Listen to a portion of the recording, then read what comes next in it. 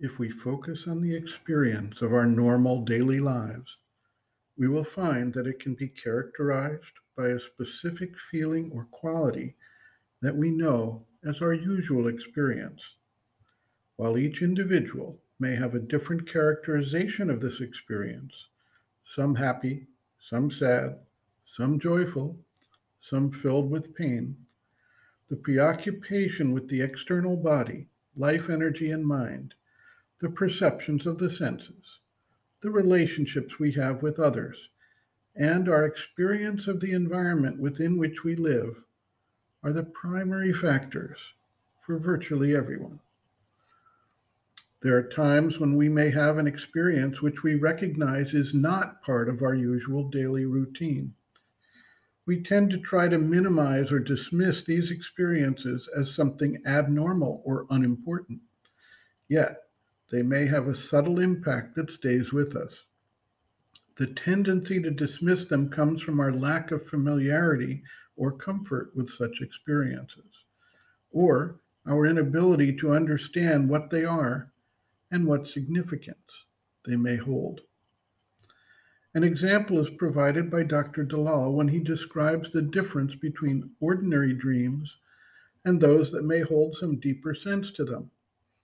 When we wake from a dream that holds some real meaning, we know intuitively that it is not something usual or ordinary, and we tend to dwell on the dream, try to understand it, explain it, or seek help in understanding it. Yet it is not just in a dream state that we can experience something different. How many times do we enter a place that suddenly makes us feel reverence, or a deep sense of peace, or a prayerful feeling? We do not necessarily know how or why such an experience arises in that place or time, but we sense it nevertheless. If we are embedded deeply into our external consciousness, we try to explain it away with some superficial sense of its meaning. But if we are receptive, we begin to appreciate that this is the influence of the deeper inner being, the soul, beginning to make itself known and provide us with an opening to our greater possibilities beyond what we experience day to day. It is said that the experience of the sage is the opposite of what we normally understand to be the nature of our experience. There is a reversal of day and night, such that what is day or an awakened state for the sage is dark and closed to our ordinary consciousness, while what is day or an awakened state for our normal external being is like night to the sage. The difference is the predominant standpoint of living either in the surfic being or living in the inner being. Dr. Dalal writes, quote, in the normal state of consciousness, in which we are identified with the outer being, the body, impulses and feelings, and the mind, we are almost totally unconscious of the inner being and of its constant actions on the surface consciousness.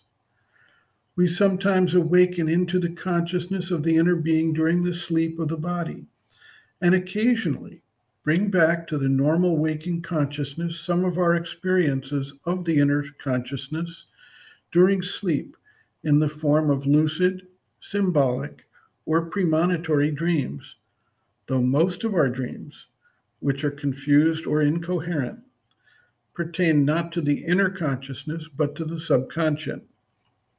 The subconscious is called the unconscious in modern psychology.